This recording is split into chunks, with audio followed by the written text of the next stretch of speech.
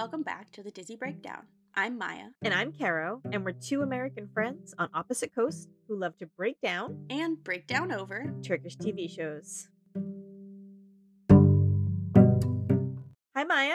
Hi! It's been a bit. It has. That seems to be a theme with us. We had such high hopes when we started this podcast with our schedule, and now it's just kind of like, it'll be a surprise to us as well when we record. To us as well, because I think we decided to record this episode, like a week ago? It's just getting our schedules in alignment and then making sure we have enough time to put together what we want to say and pick a show. And It's true. because we have so many episodes we do want to do, but it's just a matter of when. Absolutely, yeah. We have a long list, I think, of potential Dizzies to discuss. It's just a matter of picking it and then doing the terrible research of watching some episodes. I know, it's so hard. It's such a chore. I know, especially this one. This one was real tough for me. Oh, yeah, I'm sure you were just dying having to do this.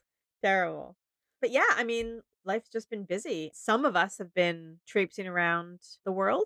Yes, I did my pilgrimage to Turkey in October. You saw the motherland. I saw the motherland. I really did nothing but work all year. And then for the month of October, I was in Turkey, and it was pretty incredible. I'm just disappointed you didn't meet Pinar or Khan. I tried. Honestly, I went to the courthouse set. That's the only one I know consistently. They film on weekends. And of course, I went a couple different times. And of course, those were the days that they weren't filming there. And the other weekends, I was in other cities. Well, I mean, it looked beautiful. Like, your photos were phenomenal. I felt like I was with you. I'm glad. I know, I was like, there were so many times where I was like, Kara should be here because she's the only one who's gonna get how surreal this is. I know. When you went to, like, the bench that at one point Ilgaz sat at, I was like, oh my God. She's sitting where Ilgaz's butt was. Yeah, I went to the Yarga courthouse. I went to that park right by there. Found Jalen's office. I'm trying to think. I tried to check off as many Disney locations. It was mostly Yarga right now, but... No, I'm very jealous. It seemed like a dream, and you got to really immerse yourself in Turkish culture, which I'm impressed that you knew as much Turkish from, I know you do like Duolingo, but watching the Turkish Dizzies, you knew enough to like actually be able to converse with the Turkish people, and I think that's amazing. Yeah, that was another really cool thing. It does really help to know at least a little bit. I had to make a phone call in Turkish to call a cab because I wanted to go to the town where they filmed Ada Masala. Oh, right. So I went there, and that was really cool. And there's a little sign in the cafe, the main cafe, that Ada Masala was filmed here, and that was really cute. You mean you didn't take a ferry? Yeah, unfortunately, it's not an island. It's all fake. Everything's a lie. Everything's a lie. I made up for it and took a lot of ferries in Istanbul because that's public transit, and I can't get over that that's a thing. It's amazing. But this is not Maya's Trip to Turkey podcast. Fortunately for all of you. That's coming next. Oh, God. I feel like I bugged you enough that you should be done with it too. I just think it's so unique and so cool. Like, especially because you went at a time where you had watched Turkish TV shows for a couple of years. And like, I just give you props for going. I think it's very awesome. I hope I get to go at some point. If you need a buddy, I will come. I know. Well, we might do Maya and Caro Turkish takeover. I mean, you never know. You never know. You never know what shenanigans we'd get up to. I also like that that's what it would take for us to meet when we live in the same country, much closer. Meet you in Istanbul. I will be the one stalking Barish Arduç. Just kidding. It would be Çağlar. Yeah, it would be Çağlar. Let's be real. Well, I'm glad you had a good trip. While I'm a little sad to be back in the US, I am glad that we can now record our podcast again. Yes. So, should we get into what we've been watching lately? We should, yes. My list has been pretty small. I've been loving lately Yala Chapkina. That's been my... I like hesitate to say this because I don't want you to yell at me, but that's my number one right now. I mean, it's a lot of people's number one. I'm not going to yell at you. It's interesting that it's topping the ratings. It was interesting, too, where you were messaging me like, Maya, I'm really loving this show. I'm still loving it. I think the ratings are surprising because it kind of reads like a rom-com-ish to me, like it's a serious rom-com because it's funny. I think the lead actor is very cute and very funny and silly. So while there's a lot of serious undertones and there's probably a little more domestic violence in the show than rom-coms, it just, I don't know, I get that romantic vibe from it. It makes me laugh. So for me, it feels a little bit rom-com-y. I like the chemistry between the 2 lead actors. I think they're great. I like the storylines, So, for me, Yala Chipkina, currently my number 1. I did start it because I'd been seeing a lot on Twitter and such about I it. mean, I might have pressured You you did a a little bit, but I smidge. mean, I was very intrigued. I've watched about 7 episodes so far, and there's maybe 11 or 12 out right now. I don't know if it's for me, even though it has so many elements of things that I like. I just don't know if I can get behind any of the characters. I haven't written it off yet. I may keep watching, but Mhm. I am very intrigued at how popular it is as far as ratings go because it seems to top the charts every single week. Yeah. And what's interesting about that is it's slowed a little bit, I think. There was some momentum in terms of like character growth. And now, for me at least, the past few episodes have stalled a little bit. Not to say it's not interesting to watch, every episode is still good and holds my attention.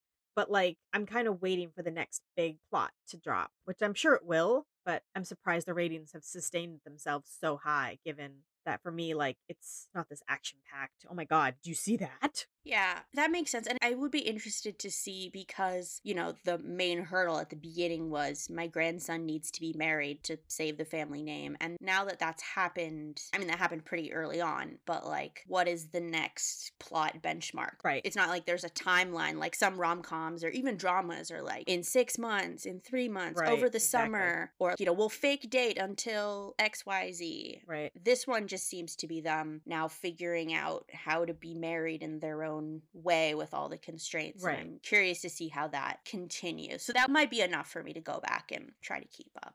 I mean, I certainly recommend it. For me, it's a really good show. It holds my attention, and that's really all I can ask for in a show. But beyond that show, I want to put it on record here because I have it on record in a previous episode where you called me out for not having started Charpishma. I have watched the first episode. You I have started did. it. Yes. That is a thing I did. I'm very proud of you. Thank you. Mainly just because it was my second Dizzy, and there's so many actors in it that I know from that. Yeah, there's a lot. Which is funny because you're like, I feel like I know all these people. It's like, yeah, but my experience was the exact opposite. Every show, it's like, oh, that person was in Sharpishma. So funny. Yeah, well, every time we talk about anything, it's like 6 degrees of Kevin Bacon where you relate everything back to Charpishma. We can't start a new Dizzy without you being like, well, that person's actually in Carpishma. Which is also funny too, because it's not even like it's in my top 5 favorite shows. It was just so formative. And I feel like the character relationships and dynamics are worth watching, regardless of the plot. It's a dark plot. I was not expecting it to be quite as dark as it is.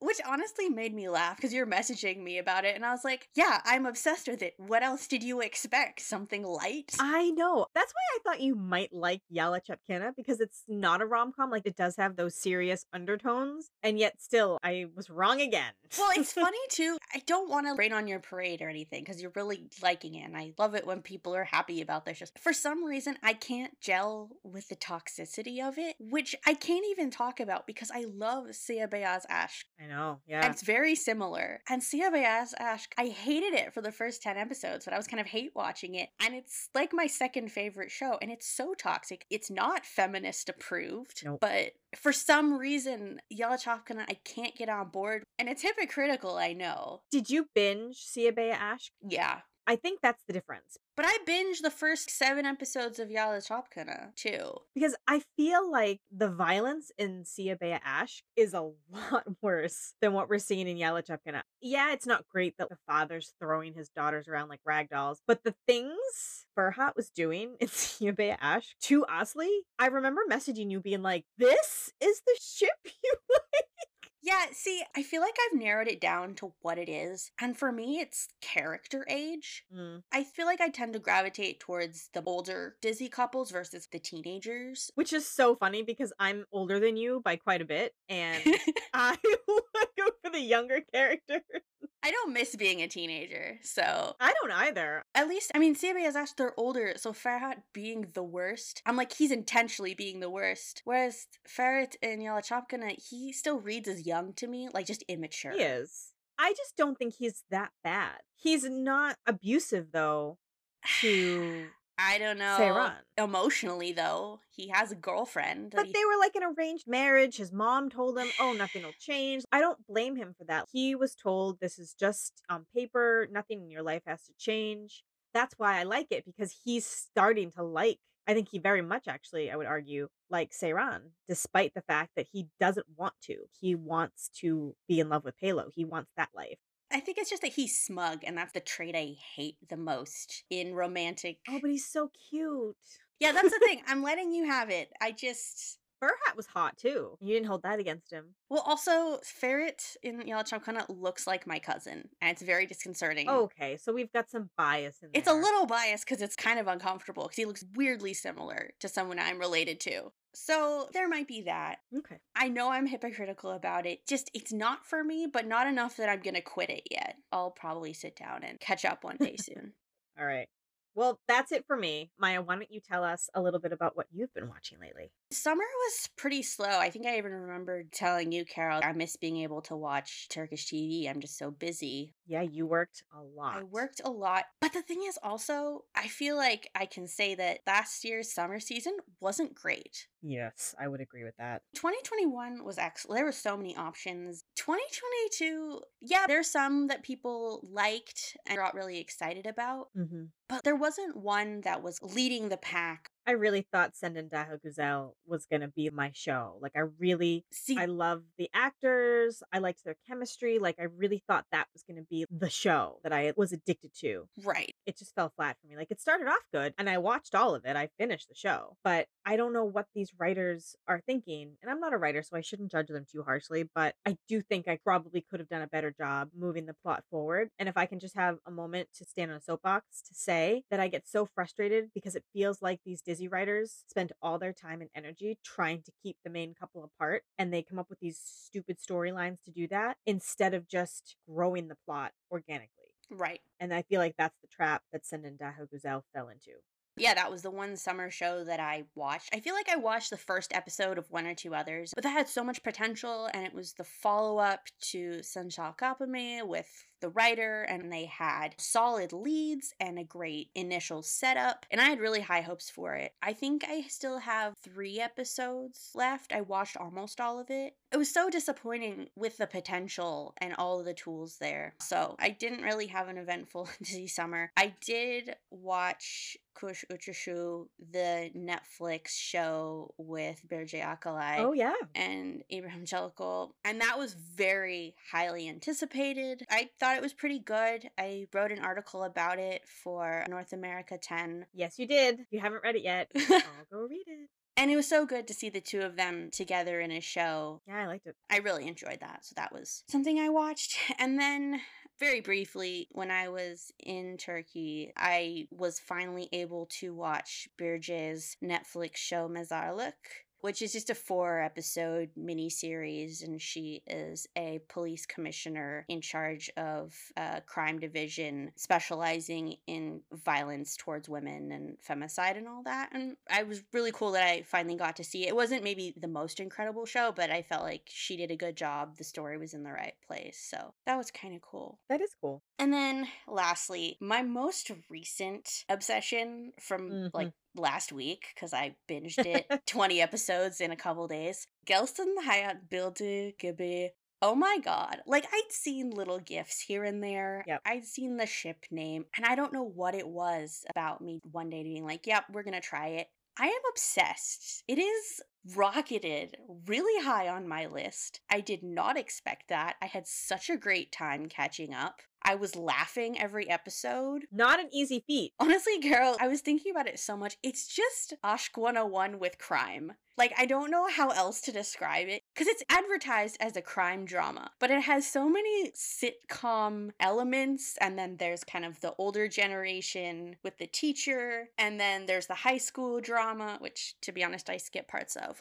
But it's up there, like an amazing marriage of convenience, amazing angst, like so much chemistry between the leads, even though the romantic moments are less overt. It's just this partnership, and I need support in getting Caro to watch it as well, because it's so good, and it's been making me really excited lately, and it's been a while since a show has made me excited. I'm annoyed because your enthusiasm is probably going to get me to watch it, Yes. despite that I don't want to add another Disney to my lineup at the moment, but perhaps. I was seeing things about it on Twitter. Like, I was seeing this hashtag sad ghoul. And me being the idiot that I am, I was like, are they talking about ghoul being sad on Yarga? So it was the name, the ship name that catches my eye on Twitter. And I'm like, who is this old guy and this girl? Why are people talking about them so much? So, of course, when you were like, I'm into the show and the guy's like 20 years older than the lead actress, I'm like, I know exactly which one you're talking about, solely based on what I've seen on Twitter. People seem to really like it. The fact that you are obsessed with it, I think, speaks very highly of it. It was so unexpected. I don't know, like, I needed something light enough, but I just wasn't looking for a rom-com, and there's nothing out there that I'm interested in, and I don't know if there's any older ones that I'm feeling like I missed out on and need to catch up on. Oh, I have a long list.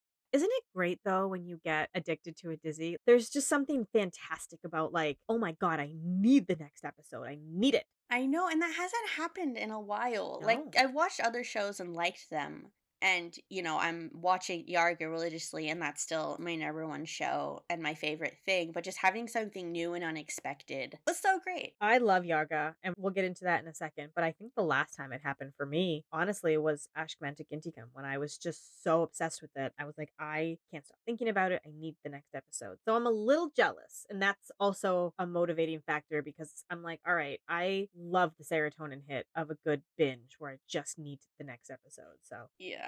we'll see. I make no promises. Audience, you're my witness. And that's There's no promises. fine. But But should we talk about Yarga? we should. I mean, it's still my favorite show. And honestly, I've said this on the podcast. I say this to Carol probably once a week. I would so much rather a show and a story end early and intentionally than just keep getting episodes because it's popular. So many Disneys have ended terribly because they started out popular and then, the networks wanted to keep them going, but there was no plot left. And with Yarga, I'm quite pleasantly surprised at how well season 2 is going as far as second seasons go. Obviously, there's a very marked difference between season 1 and season 2, but we have to remember that season 1 had over 2 years of prep, like waiting to get on air, where Sema could refine the initial, at least, part of the story and kind of build up all these threads, which made it such an incredible first season. So I'm not expecting season 2 to be better, but I have really enjoyed how they've been going so far. I like it. It's number 2 for me, like it's a good show. I look forward to it every week. It's not as gripping as it was. There are episodes where I'm glued to my seat, so I shouldn't say that. Mm-hmm. I feel like they have a couple filler episodes where they like ramp up the plot, and those are good. I mean, compared to other Disneys, they're fantastic. But by Yarga standards, they're just okay. Mm-hmm. And then there's some episodes that are just fantastic that you're just like, oh my God, this is like a movie. Yeah. So I like it, don't get me wrong. I'm just annoyed because I feel like season 1 had those flash forwards 6 months in the future, and a lot has happened, and I feel like we're getting real close to that 6-month mark, if not, should already be there, and yet there's nothing that's tying that back yet. So I have to disagree that I kind of like that. Also, because it seems pretty clear that we're not getting a season 3, that the show is gonna end in May. are you gonna be okay, Maya? I am if the ending is good. I would so much rather it end with a solid intentional ending than the networks being like Jalen and Ilga's case a week, making out nonsense, on and on. Like, that would just cheapen Sema's writing and the depth for me. It's gonna end with Ilgaz dying. He's not Like, gonna die. They're gonna faking die. it. They're in Cappadocia. There is too much happiness going on, Maya. I'm not saying, like, things are gonna get dark again. Obviously, Jalen's gonna find out that Ilgaz is fake dead. But honestly, though, one, he's not gonna die. I refuse to hear other thoughts on the matter. But I do like that we've had these other arcs not related to the 6 months later plot, because if we'd opened season 2 with the 6 months later plot, we'd have such a narrow scope of what kind of episodes we could have. Whereas she planted this Jalen killed Ilgaz, but she didn't thing at the end of season 1. And then we've had these other, like, there's the serial killer arc. We're going back to the Sardar arc, which is good because we needed a reason for him to still be relevant. Yeah, that is good closure. Yep. So we're having these shorter arcs, and none of them feel too long, which has been great. And so we've still got room for the characters to grow and for us to have, there's been a couple fan servicey scenes, which I don't hate. And we've gotten to have development of, Aaron and his daughter and Parson and Daria, though I'm still bitter that so much of their relationship is off screen. Like, what is this? I know that that's a thorn in your side. I don't know, I just feel like they're dragging it out, bringing up the storyline versus if they had started off with the 6-month flash forward, they could have been wrapping up Ilgaz's fake death right now and resolving that. Theoretically, they could have done these episodes after they tied that if he's really not dead. I think I'm more nervous that Ilgaz is actually going to die because Sema is holding this for the last part of the series. I don't know. I think there's no way to top it though.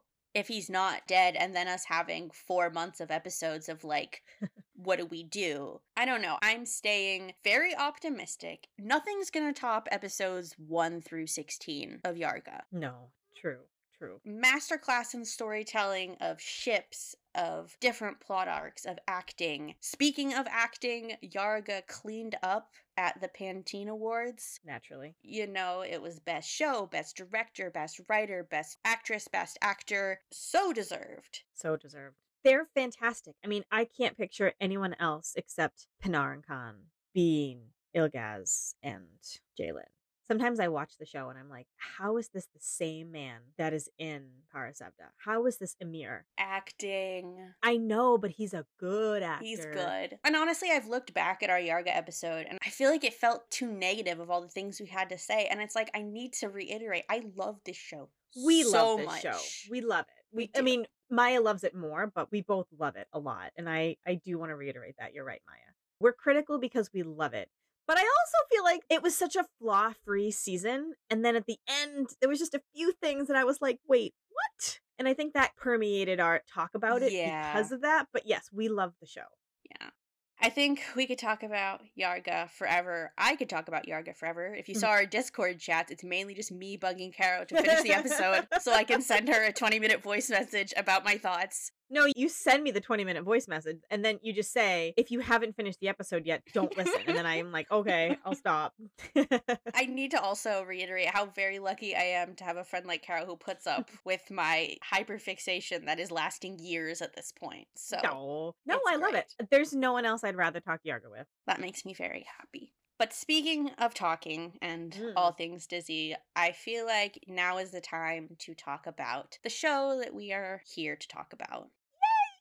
So this episode, we are talking all things Kiralık Aşk. Yay! The English title being Love for Rent. If you don't know Caro, then you don't know that it is her favorite show. But it is, and it felt like now was a good time to really dive into it. Yes. The show aired from June 19th, 2015 to January 20th, 2017 on Star TV. It had 2 seasons, 69 episodes, 52 episodes season 1, which incredible. That's a lot of episodes. That is a lot of episodes. And then 17 episode season 2, which is a good season length if you aren't comparing the two. So It had pretty solid ratings when it was airing. It was top 1 or 2 shows for the first about 29 episodes, moving into top 3. So it did really well season 1. Season 2, it seemed to taper off a little bit, but it was never in kind of a danger low rating zone, which is pretty great as far as summer Disneys go. Yeah. I mean, especially given now, like, I didn't realize this when I started watching Disney's, but A, I didn't realize how important the ratings were in Turkey, but B, that summer rom-coms generally trend lower than the regular season shows. So the fact that the ratings were what they were for Kiralık Aşk, I think is a testament to its greatness. There you go. The science backs it up. And to give you guys a little show summary, just in case anyone hasn't seen the show, but if you haven't seen the show, I implore you to watch it. And then come to me and let's talk about it. The show centers around the character Daphne Topal, played by Elçin Sengu. She's a spirited young woman who works as a waitress to support her family. With her parents not in the picture, she lives with her grandmother, brother, and her little sister. However, everything gets turned upside down when her brother is taken by the local mafia for his debt. In order to save him, Daphne has 24 hours to come up with 200,000 Turkish lira, which Maya did the math, and in 2015, that's the equivalent of about 70,000 US dollars. And then in comes Omar Iplikçi, played by Barış Arduç, a wealthy and successful shoe designer who owns his own company with his partner, Sinan Karakaya, who is played by Salih Bademci. While he's financially independent, Omar's aunt and uncle, who raised him, are bankrolled solely by Omar's grandfather, who believes it's time for Omar to settle down and get married. And in true Dizzy fashion, he gives a deadline of 6 months in order for Omar to get married. His grandfather tasks Omar's Aunt Neriman and Uncle Nechme, his closest living relatives, with this project, threatening to disinherit them if they fail. Neriman remembers witnessing an encounter at a restaurant that Daphne works at, where Omar used Daphne in order to escape a bad date. Neriman tracks Daphne down and makes her an offer. Daphne will work as a personal assistant of Omar, and with Neriman's help, convince Omar that she is the perfect future bride for him. Daphne reluctantly accepts, which catapults her into a complicated new life where she must grapple with the guilt of her lie. Because it works, and she ends up falling for Omar just as hard as he falls for her. The show was successful enough to garner a second season, which shifts the focus 1 year into the future after Daphne's secret is exposed. And the season focuses on both characters trying to move forward without each other, and then how they find their way back into each other's lives. And as usual, I want to give a little background about the main cast. Elchin Sangu plays Daphne Topal. For education, she graduated from the opera department at Mersin University, which I found interesting, and then landed her first Dizzy role in 2011 in a show called Öyle Bir Geçer Zaman Ki, where she also sang and played piano for her character. And then she worked on various other shows, seeming pretty consistently, so good for her to have steady work in the entertainment industry. One of the main shows is the acclaimed historical drama Kurt Seyit ve Shura, which was on Netflix for a while and has one of the other leads from Charpishma in it. So I thought it was interesting that they worked together before that. I'm bummed I missed that on Netflix. It's on my list to watch. Heard it's really good. I didn't know Elchin was in that. I think she's a secondary character, but still. And then in 2015, she landed the lead role in Kiralık Aşk. Good for her. Kiralık Aşk is her second lead role after a show called Sevdam Albura, but that was canceled after 4 episodes on ATV. So Kiralık Aşk really is her first big role, and the role that she still is the most known for. There were some surveys done in 2016 that had her as the number 2 most popular Turkish actress. I'm not sure who number 1 was, but that kind of gives you a sense of how popular she was, especially during the time that the show was airing. And then, besides her lead in Charpishma, which went from 2018 to 2019, none of her other shows have really made it as far as Kiralık Aşk did. It's really a testament to, one, how good the show is, that it lasted so long. But it's been strange not seeing her as much around in Disneyland because she's a great actress. So we'd love to definitely see her in more. I think she's just starting. She's just starting a new show, yep. Honestly, I'm not that interested in the premise, but for her sake, I hope that it goes for a while. I'm going to wait and see what the ratings look like. I'm usually not one to jump into a new show right off the bat. I like to see how people are reacting to it. So I'm going to keep an open mind. But as of right now, it is not on my list of shows to watch. And then our other lead is Barış Arduç, who plays Omar Iplikçi. Something that I found interesting was that he was apparently born in Switzerland and lived there until he was 8 years old, and then his family came back to Turkey. And after his education, he ended up in Istanbul. He also had his first Dizzy role as a supporting character in the 2011 show Küçük Hanımefendi, and there were a couple other shows he did that year. Something that I found interesting was his film debut was in the 2014 film Sadece Sen, which I don't know if you've watched this, Caro, but it's a popular rom-com, I guess, of the time and was kind of a big movie for Ibrahim Çelikol. Oh, I've seen it. Oh, you've seen it? I've seen it. Choices were made. The plot is interesting. I loved it. Of course you did. It's funny because it's one of the few, I think it was like the first Turkish movie I ever watched. I think it was on YouTube or something. It was definitely the first Turkish movie I had seen, and I watched it after I binged and finished Kiralık Aşk, obviously, because I was on a big Ebo kick. And I remember the starting credits where, they were showing who's in the movie, and I saw Barış's name. Oh, really? And I was like, oh my god, Barış is in this. It's so funny because I had no recollection. And that makes sense because I'd never heard of him when I watched the movie. But there was some compilation online that I found while I was researching of his scene. And I was like, that is so weird and so random, especially for such a like objectively weird premise for a film. And he has a very tiny role, and he's not in it until towards the very end Hmm. of the movie. So I spent the whole movie being like, is this when he's gonna no.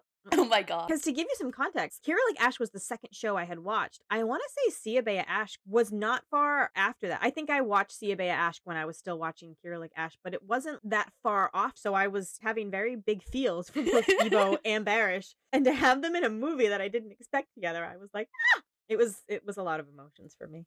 I mean, I had emotions. I just don't know if they were positive ones. And he is such a baby in that movie. He has such a baby face, which is maybe why now for his new show, he's just really bearded and tatted. 'Cause, like, the boy needed to age somehow. I'm not super personally into facial hair. Obviously, people can do what they want, but he's one of the few people where I'm like, yeah, you need it. Your face needs it. I'm into his facial hair as Omar. I'm Oh, not we into his know. historical drama. I'm into everything about Omar, but all Yeah. right. I digress. I could go on for a while about that Oh, one. we know. Hence this episode. Thank you for indulging me in my passion project. What are friends for? There you go. Kiralık Aşk was also Barish's first successful leading role, and his second ever leading role because his first show also got canceled after 4 episodes, which feels like an odd coincidence. Hmm. Since Kiralık Aşk, he's gone on to star in multiple dramas, including Kuzgun, which Kara and I both watched. I really love that show. I liked it, just I didn't like it quite as much as Maya liked it, which tells you a lot about our personal preferences Yeah, for I TV shows. mean, no one should be surprised. He's also in Netflix's show The Club, Kulüp, which has been pretty popular. I only watched the first episode of that. It wasn't really something I dove into, but he's in it and is known for that. And then currently he is in the historical drama Alparslan Büyük Selçuklu, which is very popular as far as historical dramas go. I think I just have no interest in watching it. It honestly breaks my heart that he's doing this historical drama because I have negative interest in it and I love him and it hurts me. Everything he's done recently, like Kulüp, I just He's making it hard for you to support his career. I know. I know. But I mean, I will always support Omar Iplici.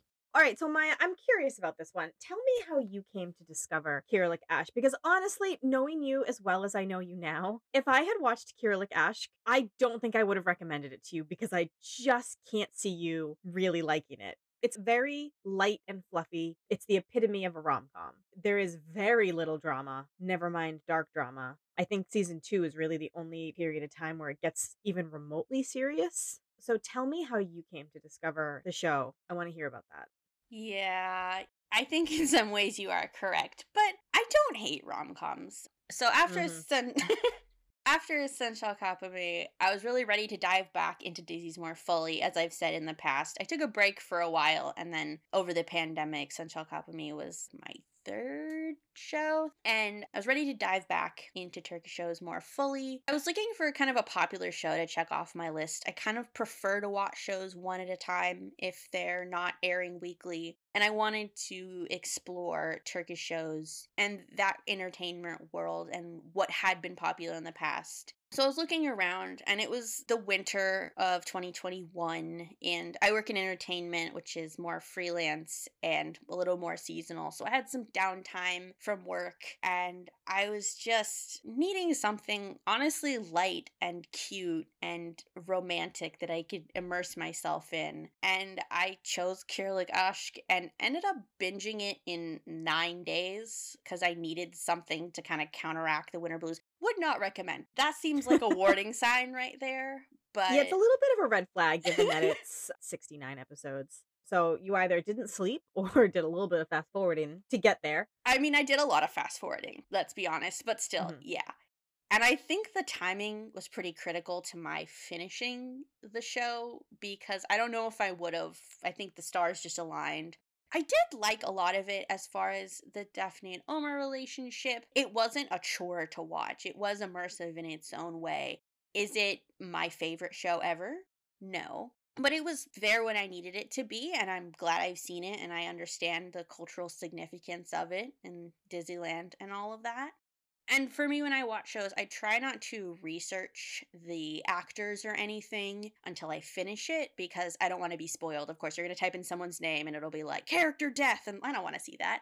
So I waited until the end, and then I was going through, like, reading up about the actors, and I'd seen Elchin from Charpishma, and then I was going through the Tumblr tag, and that's how I ended up finding Caro, because she had watched it and was reblogging it and posted about it, and I ended up messaging her about some other show that she reblogged after we'd followed each other for a bit, but then, the rest is history, so I can't fault it for us meeting. I had a lot of Kiralık Aşk feels that I needed to express. You did, and I'm glad you did. But how about you? How did you get into the show? So as I've said before, Senchal Kapemi was my first Dizzy. And when I found out one of my old friends and former classmates watched Turkish Dizzies, because I had followed a bunch of Senchal Kapemi actors and like their show on Instagram, and I saw that this friend also followed them, and I was like, she watches this show. So when we started chatting, she was like, "Oh my God, I've been watching Turkish Dizzies for years." And I was like, "Oh, this is my first one. This is the only thing I'm watching." Almost immediately, she said, "You have to watch this show, Rent a Love." Like she gave it the English name. And I was like, I mean, I'm not really interested in other shows. This is enough. I'm very happy with Sen Çalkapeme. Because I think at that point, I was flabbergasted that every episode was over 2 hours. I think I was on episode 2 and they had already aired like 13 episodes or something like that. So I had a lot to binge and it felt very big and not overwhelming, but I felt like I had a lot of show to watch. So I was like, no, I'm not really interested in it. But she kept pushing. She kept saying like, no, you've got to watch the show. So I finally did. And if you look at any message board or Facebook or any group discussion where people are asking like, hey, I'm looking for a show to watch, almost always you'll see someone recommending Kiralık Aşk. So once I was all caught up on San Çalkapeme, waiting week to week for episodes, my thirst for Turkish Dizzies led me to Kiralık Aşk. I was like, all right, let's see if this recommendation pans out. And it only took a few episodes before I was hooked. It also, I should note that I was watching Kiralık Aşk on a platform where I didn't know that fast forwarding was an option. So unlike Maya, I did not fast forward hardly any of Kiralık Aşk for a long time. I literally watched every moment of it. And I think that almost helped me because I got to immerse myself completely in every storyline instead of anticipating when it's going to be a B storyline or a side character or something silly. And I'm like, oh, let me just skip ahead 20, 30 seconds. So yeah, that's how the obsession started. And the fact that there were so many episodes that were over 2 hours long, I became that person that watched Dizzy's every free chance I got. I was watching it late into the night. I was literally that person that was saying to herself, just one more episode up until 3 in the morning. Like, oh my God, I have to sleep, but I really want to just keep watching the show. It was that kind of a binge. And here we are. And here we are. So let's talk a little bit, Maya, about what the show does well. Because I would say that arguably it's one of the most popular rom-com Dizzies of all time. I mean, in some ways, because it's pre-Sen Çalkapeme, it almost set the standard. It's up there. And I think why that is boils down to the chemistry between Barish and Elchin. I mean, you can have whatever storylines you want, but if the chemistry is not there between the characters, you've got nothing. And oh dear God, does Barish and Elchin have it in spades. Like, oh, when you watch the show and they just look at each other, it's good stuff. You can bottle it. You should bottle it. It's good. It remains PG mostly, but it still delivers actual romantic scenes. Daphne and Omar, they do have some more mature moments that aren't gatekept by marriage, which I didn't realize was that unique when I watched it. Again, that's my naivete because it was my second Dizzy. And my first Dizzy was Sen Çalkapeme, which also didn't shy away from it. And I realize now that that is rare because even just touching doesn't happen for like 10 episodes usually in regular Dizzies. You know, they had their first kiss in episode 1, which is typical, but then the real kiss happens in episode 13, which isn't that bad for shippers to wait. Like, that's doing pretty good based on some of the other shows I've watched painfully where we're still waiting. And honestly, like most Dizzies in general and rom-coms, the characters still have so much interaction every episode.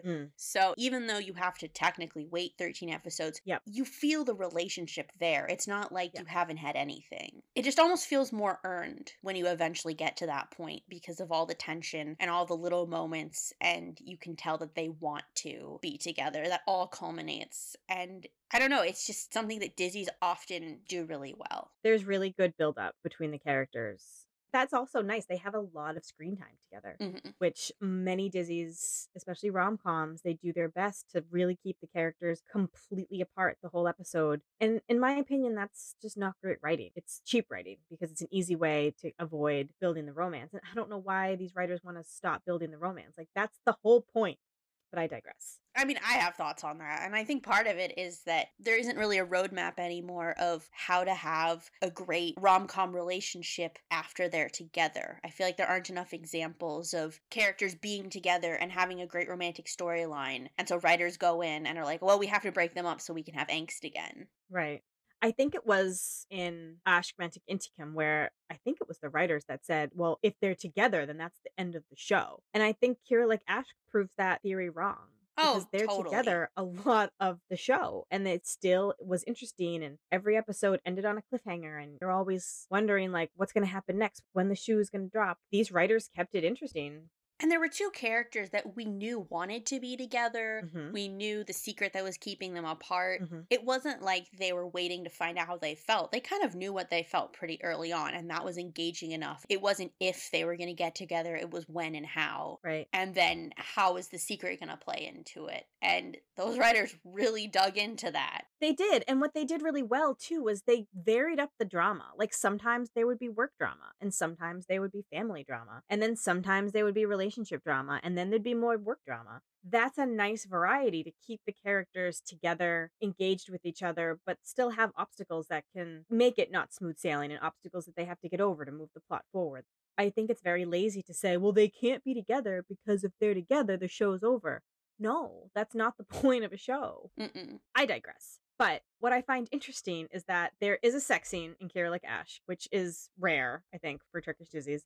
And if you look on YouTube, there's a longer, quote unquote, steamier version that has 220 million views on YouTube. And I'm giggling because Maya wrote a comment while we were drafting an outline for the show that said, and 100 million of that was Kara watching it. Am I wrong, though? I mean, no, you're not. I'm an American. We like our sex scenes. And it just also speaks to the characters. Obviously, every show has shippers in some capacity, but the fact that the chemistry was so intense, Mhm. even platonically and in day to day scenes, that when it finally culminated to the sex scene 40 episodes in, people wanted to see it. It was like a logical culmination of their relationship and kept people excited about the show. It's true, and I just didn't realize at the time how rare sex scenes were in any Turkish Disney, never mind a rom-com. Because they get fined. They get fined. So the actors were so popular that Elçin and Barish actually did a movie together right after called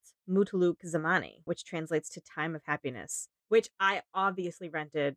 I think there was a free version that I found, but it didn't look good. Like the dimensions were kind of off. The quality wasn't as great, and I needed perfection when I watched it. So I rented it on Amazon, and it was fantastic. I loved every minute of it.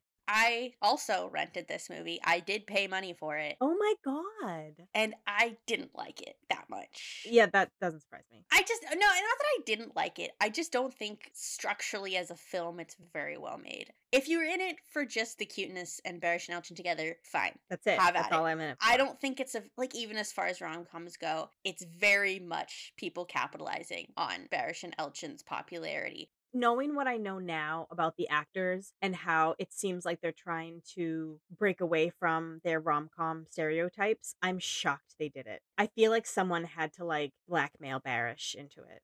Who knows? It felt like a decent, not necessarily career move, but they'd already built so much momentum. People would want to see them in a new thing. If they were able to churn that out, get it done, it makes sense why they did it. But I don't think that that movie would have been made in a vacuum outside of Oh, agreed. Kiralık Aşk popularity. It was clearly written for the two of them. It's Hallmark quality at best. And I mean that seriously. It's not a great movie, but I loved it. I mean, it's not something I'm watching like every week or ever again, but it was so cute to watch as a way to kind of come down from my Kiralık Aşk high because I didn't watch it until I had finished the series. I mean, if any of you have seen it, let us know what you think. And if you agree with Maya, then don't let me know what you think.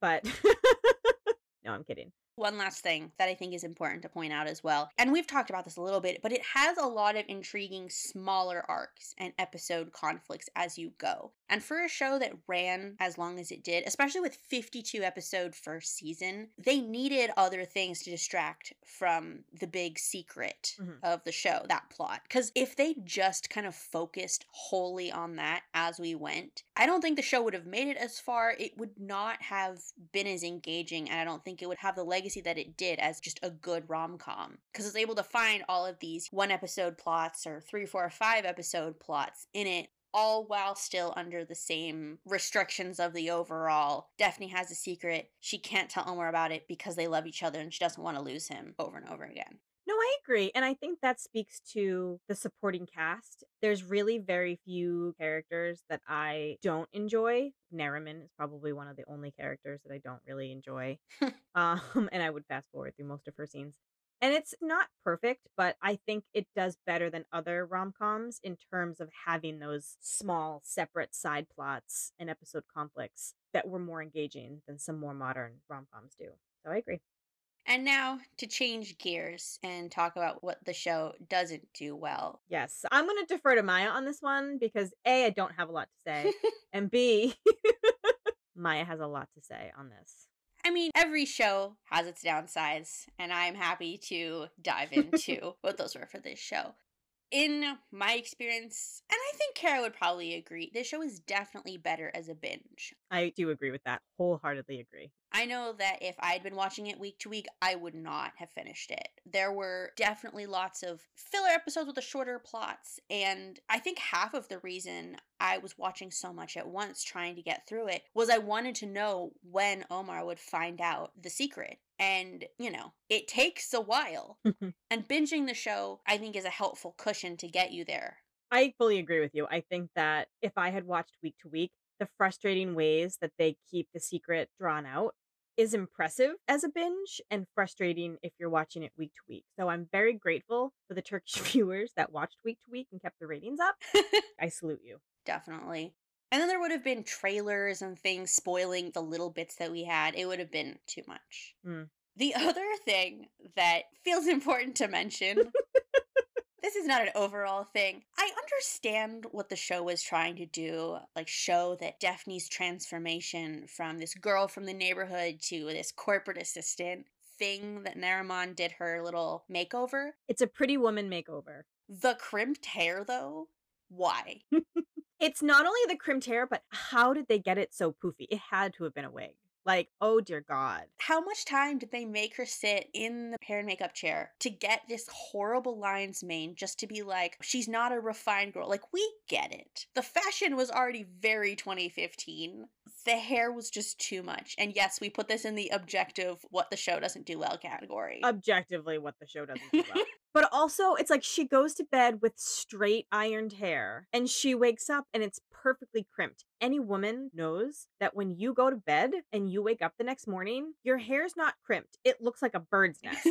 I don't understand how Sleeping gave Daphne the volume. And it was also not consistent. They would drive it home for like specific episodes when the difference between Omar and Daphne's backgrounds and financial situations was apparent. I also think in the episode where they have sex, she has the crimped hair. And I think it's to like really hammer home that Omar is sleeping with Daphne and not the assistant. The sleek assistant that Nariman has created. Which, fine. Symbolism. Great. The crimped hair, though, so bad. I just think they should never have done the crimped hair. She could have just not been in a bodycon dress for that sex scene. She could have just been in normal person clothes. That would have been enough. Yeah, like put her in a ponytail every time she's on the street. So, yeah, agreed. Objectively, a bad choice. And then we've talked about this already. It's not a deep show. And that's not necessarily a negative. I don't think it's a negative, but it's not for everyone. It is a very surface level show. And then this last thing that I want to talk about, because it was something that I was thinking about as I was watching the show. I really didn't know how to put it into words, but I watched this show post Me Too movement. This show was filmed 2015 to early 2017, so pre that. And the fact that the main business associated with the show is a shoe brand, fine. But there were some shots and some moments where I was like, we're going a little too close up and intense on the feet. I mean, everyone's entitled to whatever they're into, but there were some times where I was like, this is getting dangerously close to like unintentional foot fetish territory. But the funny part is, though, Maya, is that Omar has a foot fetish with Daphne. It's not talked about on the show, but you know what I'm talking about, where there's certain scenes where he sees her in his designed shoes and literally he can't think and like he stops everything he's doing. And even I, who am a huge fan of the show, I'm like, it's a little creepy. It's a little much. Honestly, I will say for me, I just felt like he was a little self involved and like, wow, look how great my designs look on her. But even still, like, it has to be said, I think part of it is the time it was filmed, but it was You mildly act like it was uncomfortable. filmed in the early 1900s. It was Shush. literally like 6 years ago. But there have been cultural movements since then. They have iPhones in the show. It's not that old. There's been a lot of iPhones since then, though, Caro. But to transition into what I believe Carol's favorite section of this episode is going to be, is the what we like section. And I posted on Instagram a little blackout screenshot of our outline where you see how much Caro has written out to say, and then my little bullet points. So enjoy. Caro, why don't you lead us in to what you liked about this show? Well, everyone have a seat, buckle in, get a drink, and here we go. Now, I'm going to keep this relatively brief. Section 1. No, honestly, one of the things that I think makes a good Dizzy is good music. And I felt that way about Senchal Kapeme, and I feel this way about Kiralık Aşk, where they have certain songs that they do play over and over and over and over again, but they're iconic. When I hear them, it takes me back to the show. I have the Kiralık Aşk theme song in my Spotify playlist. And every time it comes on, it brings me joy. You know, you've got Aşk Lazım, which they play throughout the entire series. And I don't know, I think there's just something about having good music that fits the show and fits the vibe of the show that makes the show better. Like, there's a lot of Dizzies that don't have any music. But Kiralık Aşk had notable music. It did. And there's that one song, the slow song, Kimse Bilmez. That is definitely in my top Dizzy song. So I'll give it that. Thank you. Point, Caro. All right, I'll keep this brief because I've talked about it before, but the chemistry between leads, I just don't think you can diminish the fact that that is the belts and suspenders of why Kiralık Aşk is as popular and timeless as it is. It's because that is rare to get chemistry like that between two actors that translate into the characters. I mean, the way Omar looks at Daphne, and if you notice, there's a thing he does throughout the show where she's talking about something and he's just kind of staring at her lovingly. He'll grab the lock of her hair and just touch it. And I melt every single time that happens because I think it's very, very sweet. Okay. One big thing that I love about this show, and I will die on this hill because I think it's so important. There are no stupid side romances that Daphne has with other people or that Omar has with other people. He never dates anyone else. She never dates anyone else. Sure, there's drama and there's the whole secret drama. But Omar always firmly chooses Daphne, and Daphne always firmly chooses Omar. Although arguably Daphne has less other romantic options. They did 69 episodes. I shouldn't say that because season 2 did have another option. But in season 1, there is never another romantic option between them.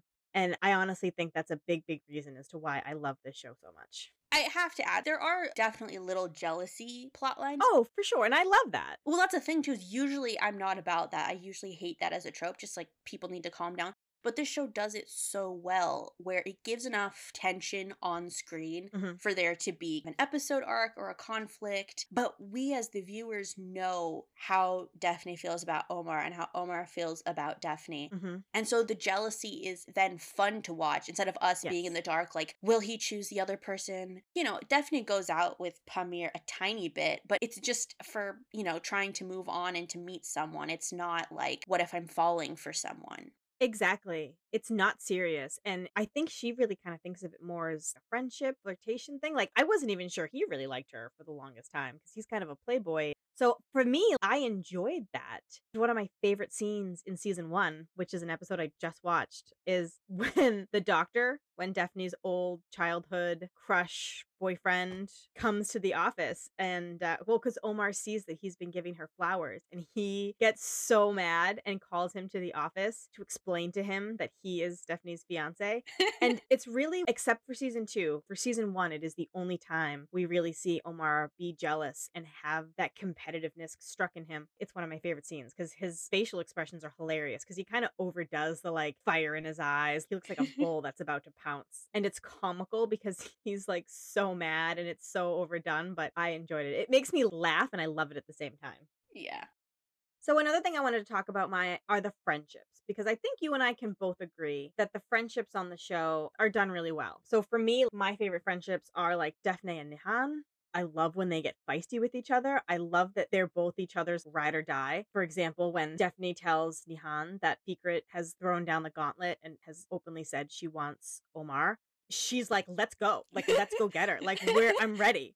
And I love that on the show. Like, it's something that is separate from the romance part, but it's a relationship aspect that's just done so well. And I really, really liked it.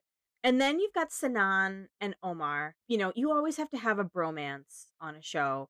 This is the bromance of Kiralık Aşk. And I think they do it so well with their childhood friends who become business partners, but they're still friends. And I love how Sanan is the like overly dramatic, charismatic one, and Omar's the serious and broody one. And together they make a great pair. And with both of those friendships, it's really interesting because they have their own peaks and valleys and Mhm. turbulences that aren't all tied up in Omar and Daphne's relationship. Like, it feels very realistic how, sometimes the friendships clash and people grow. And that's just so realistic Mhm. for how Absolutely. people are. And I Yeah. think it's great to see that on TV, even with such a light, fluffy show like Kiralık Aşk. Mhm.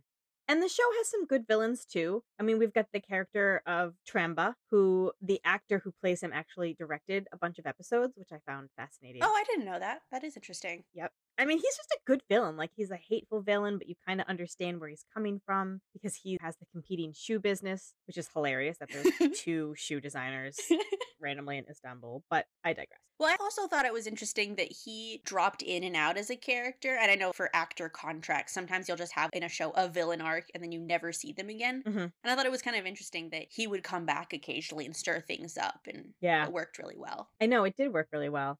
And then you've got the villain of Secret Gallo, who this might be controversial, but I enjoyed her villain arc. Like, she was a villain I enjoyed because objectively, she's not a bad person. Sure, her plot line was to foil Daphne and Omar and to come between them, but arguably, she's actually a really nice person. Like, she gave Daphne that money to help her get out of the debt that she owed Nariman, but for the fact that she was also in love with Omar, her and Daphne could have been friends. Yeah, I don't even see her as a villain, but yeah, she was such a complex character, and I did enjoy her arc. And honestly, one of my favorite scenes actually is when Fikret confesses to Omar. I love how she and Daphne talk about it. She's not sneaking around behind Daphne's back with Omar. She's like Nope. straight up, Yep. this is what I want. Hmm. I don't support you lying to him. I have a crush on him. We have this random past. But then you get to the scene where she confesses to Omar her feelings and Daphne is contrivedly on the phone.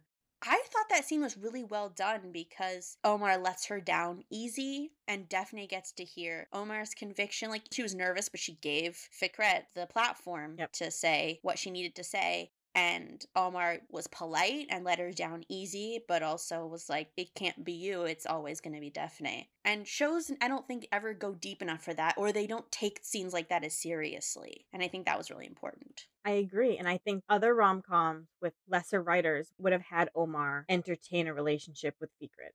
And they only entertain it on the show in terms of Daphne's fears. But Omar is always firm in that maybe in another life, if Daphne wasn't around, she would be an option. But with Daphne in his life, There's no question. there's no question. That is rare. Look at Ashmantic Intikam. Ugh, let's not. I know I reference that a lot, but I think that's where that show went horribly wrong, where it's like, no, if you have characters that love one another, find other obstacles like Kiralık Aşk did. They did it right, and the show is better for it.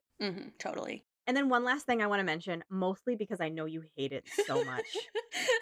Feeling the love here. But this is a Corey appreciation moment. where I, unlike Maya, love Corey. I'm not saying I didn't fast forward some of his scenes. Sure, I did, especially like when him and Neriman would skip down a street for like 20 minutes in an episode. But honestly, he's hysterical. And maybe it's the translation and how I'm reading it, but he's so insulting and he's so mean and he's so self important. He's hysterical. Just the way he's like, "You're ugly." And then people will be like, "Corey, that's mean. Shut up." And he'll be like, "Ooh." That cracks me up. And like Corey and Daria have some of the best banter on the show. I stand by it. I stand by it. You mean good for you. And that's all she has to say That's about all I that. have to say about that. My list of likes is quite small compared to Caro's, but there were definitely things I like, and I think there are definitely things worth discussing. I had more, I just want to say, but for the purposes of this podcast, I don't want Maya to grow old editing it. So I narrowed it down. Continue, Maya. Sorry. Oftentimes in rom-coms, there is some plot element that's centered around business. Either the lead man, unfortunately, it's usually pretty patriarchal, has like a business, there's a company, there's some kind of iconic business as part of a plot. And Kiralık Aşk does something that is actually rather rare for Disney's, especially rom-coms, is that the company has a definitive business model. I know this is a very random thing to talk about, No. but it's a shoe business, and there's always plot-related events tied to the business that call back to previous moments. There's some shows where they'll just be like, "Oh yeah, I'm going to the company." And then if there's ever a scene at the company, it'll just weirdly reflect whatever needs to happen in the episode outside the company. And oftentimes it's wasted opportunity for story outside of a main relationship. This show really goes into Pasiones and how it runs as a business and how it affects the characters and the relationships and when they have to go on business trips and when new characters have to come in as consultants, etc., etc. And I didn't realize when I watched it how rare that was, but I think it's really worth talking about. And even, as you get later in season 1, when you have new businesses come up, or even in season 2, where they have new offices and new iterations, it's still very cohesive, which I find very impressive. I'm thinking of Dolane as the Yes, opposite to exactly. Passiones. That is my main example. Yep. I have absolutely no idea what Janya Man's character in Dolane does. Well, that's the thing. I don't think the writers even care. He's like, "I'm going to the company." And then there's this whole plot of like the brother-in-law wanting the company. And sometimes they'll be like in a meeting. I think I even tweeted or messaged you like, does anyone actually work at this company? They'd only go and then they'd talk about their love lives. But I think you're like Ash, something it does well is they're giving more dimension to the characters outside of the main relationship and friendship plots, which is nice. Exactly.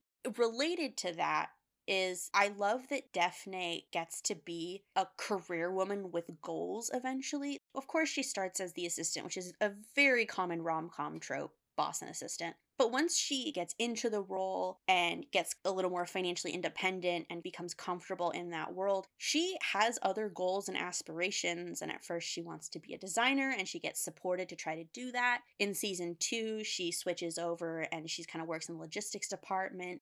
That was really interesting to me. And I really enjoyed seeing that instead of just dragging on her being a ditzy assistant just to be in Omar's orbit for plot reasons. The ditzy assistant role belongs to Daria and Daria alone. And she's great. She's great. She's like a dimensional character too. She's comedic relief. She adds humor to the episode. And it's also funny to see because Omar can't stand her. And it's hysterical to watch his grumpiness contrasted with her oblivious ditziness. It's great. Yeah.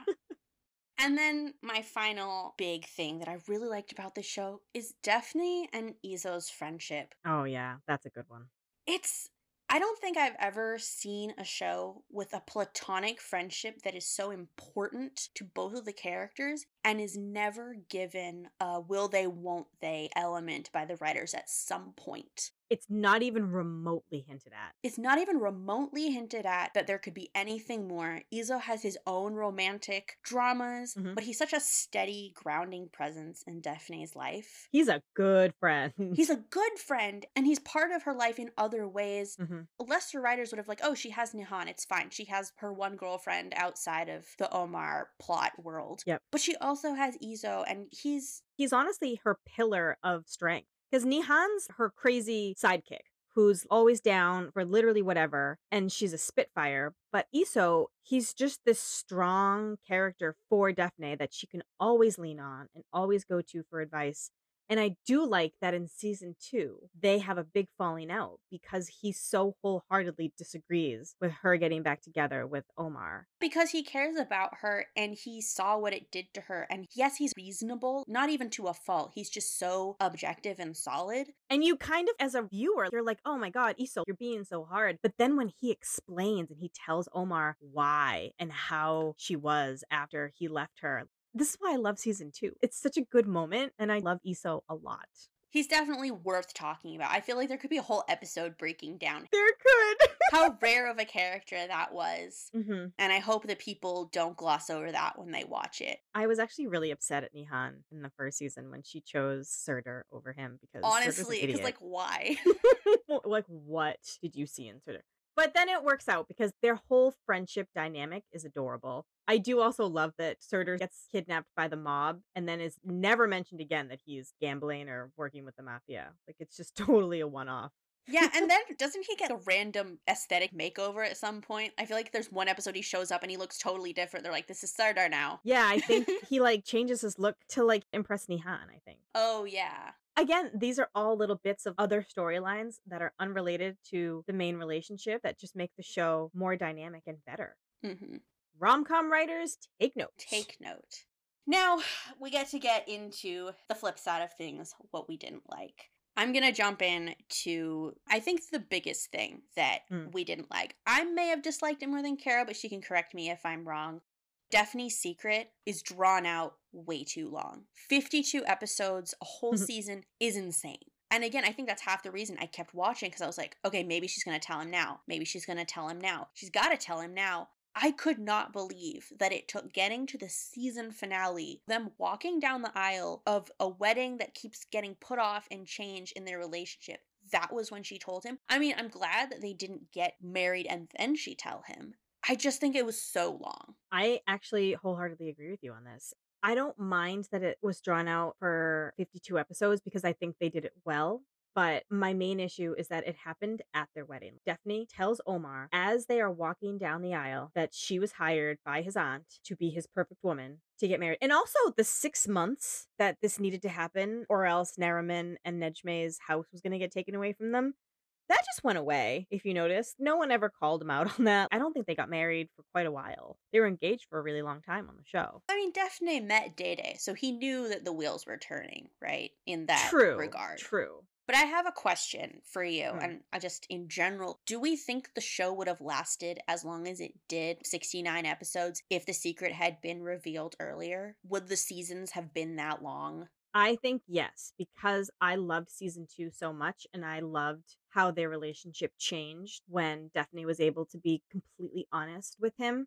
Because my issue was that Daphne always acted like an idiot because she was so insecure about the fact that she didn't know for sure if Omar loved her or if he only loved her because of the version her and Nariman had created for herself. And even though she knew her feelings were real, she never trusted that if he found out, he would believe that. So I love the honesty that came about in season 2 between them. And that's fair. I just don't know if season 1 would have ended up being 52 episodes because she had so many opportunities where she almost told him, and I feel like he would have taken it better. Oh my God, almost every episode. Every episode. There was even that one episode where they go to a hotel for someone else's wedding and they have their own secret, and Daphne's like, how would you react? And Omar is like kind of blustering. But the reason he's saying absolutely no, I wouldn't take it well is because he's not thinking of Daphne in that scenario. He doesn't think of her that way at all. There were so many opportunities, and yet I think one of the biggest opportunities where I thought it was going to happen, because I also, like you, didn't spoil myself. I knew that the secret was coming out later. Like I knew it didn't come out, in 10, 20 episodes, but I didn't know it was as long as 52.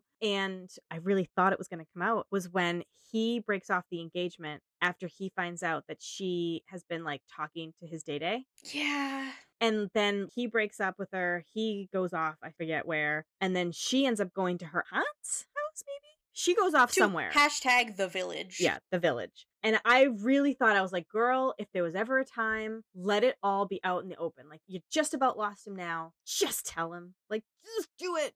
And she doesn't. So she does it walking down the aisle where he has no chance to escape.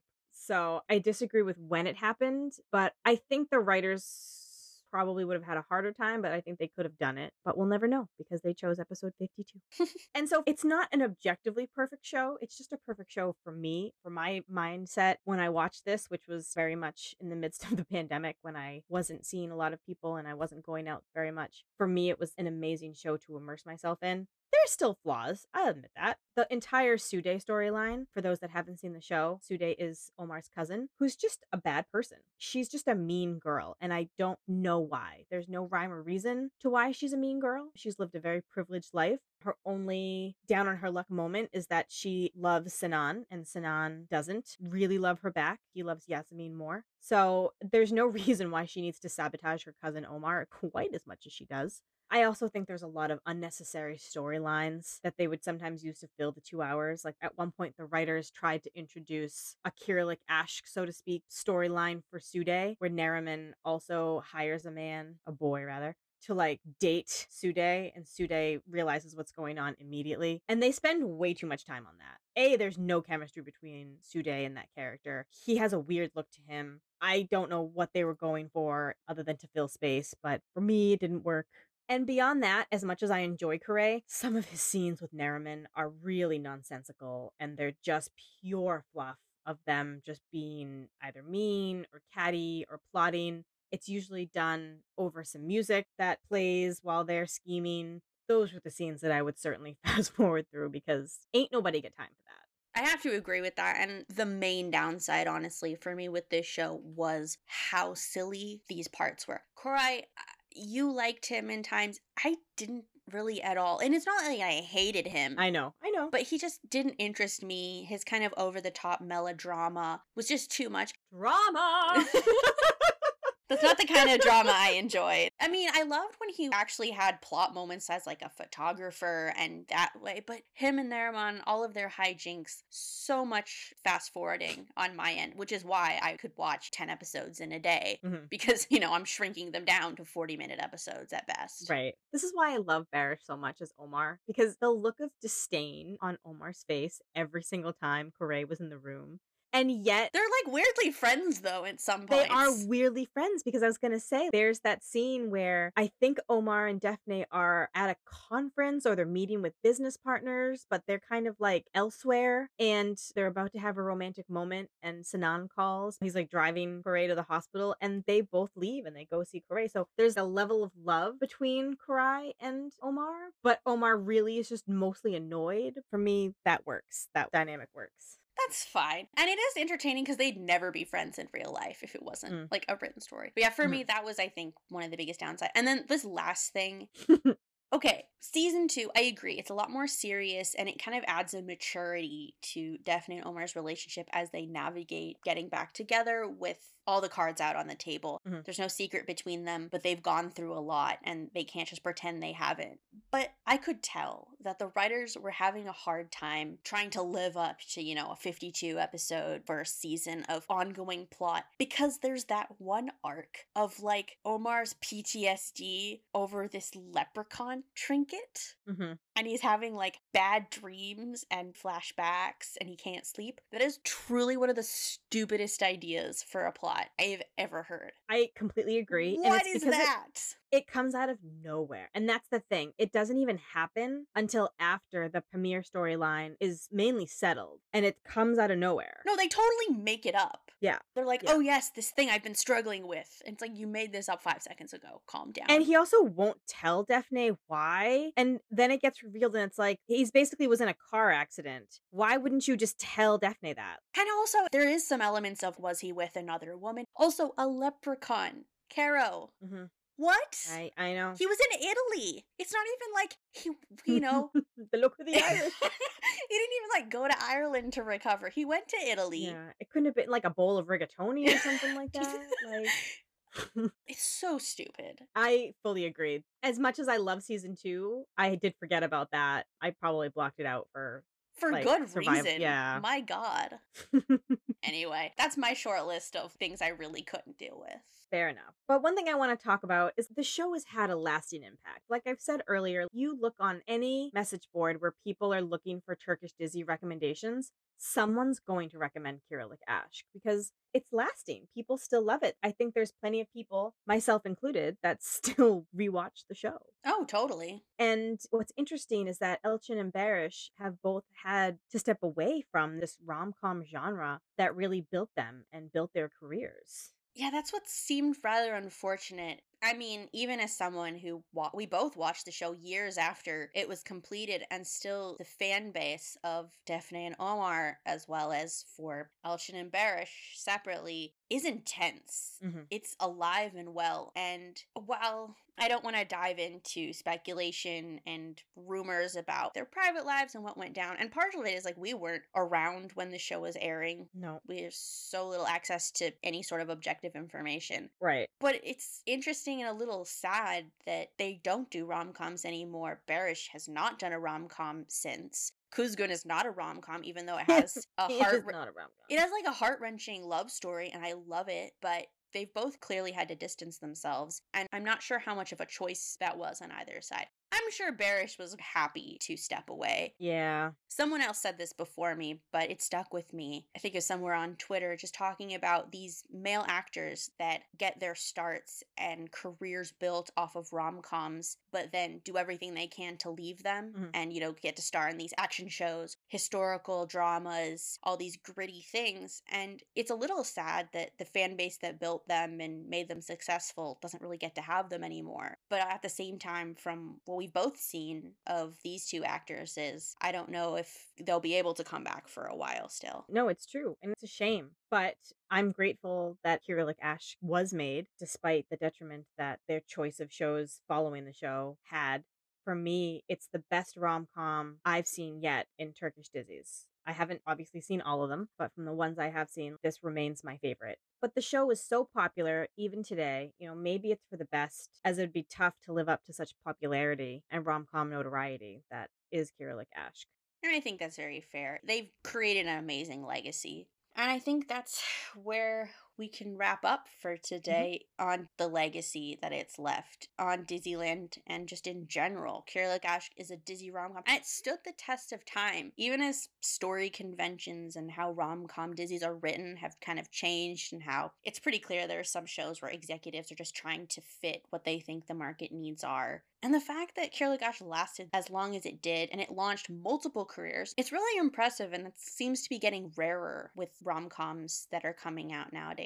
And I really hope that more rom-coms in the future and writers can take note of the groundwork that Kiralık Aşk laid on its way to getting their characters to a great happily ever after. And on a final note, I know we mentioned this a little bit earlier, but Kiralık Aşk is the Disney that brought Maya and us together. And since I started posting about it on Tumblr when I had all of my Defne and Omar feelings that needed to go somewhere, I was reblogging basically every single Defom gift set that I could find, and then Maya just started responding. Yes, Kiralık Aşk did bring us together, and now we have a podcast, and we talk every day pretty much. And thus a Disney friendship was born. So forever grateful to Kiralık Aşk for not only bringing Barış into my life, but for also bringing Maya as well. Oh wow, I'm on par with Barış. I feel. Well, I said Barış first. So. I mean, that's fair.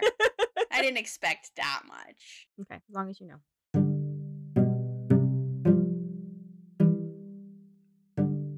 Thank you to our Disney friends for sticking around, if you have, to the end of this episode. Yes, thank you for listening. If you have any thoughts or suggestions on the podcast, corrections of anything we've said that was incorrect, or any other messages you want to get to us, you can send an email to DizzyBreakdownPod@gmail.com. The show also has Instagram and Twitter handles, which are both @DizzyBreakdown. And for our personal Twitters, and for anyone else that watches Kiralık Aşk, because Maya doesn't really want to talk to me about this show, please talk to me at Caro Gables. I will say, we just did an entire podcast on Kiralık Aşk, but fine.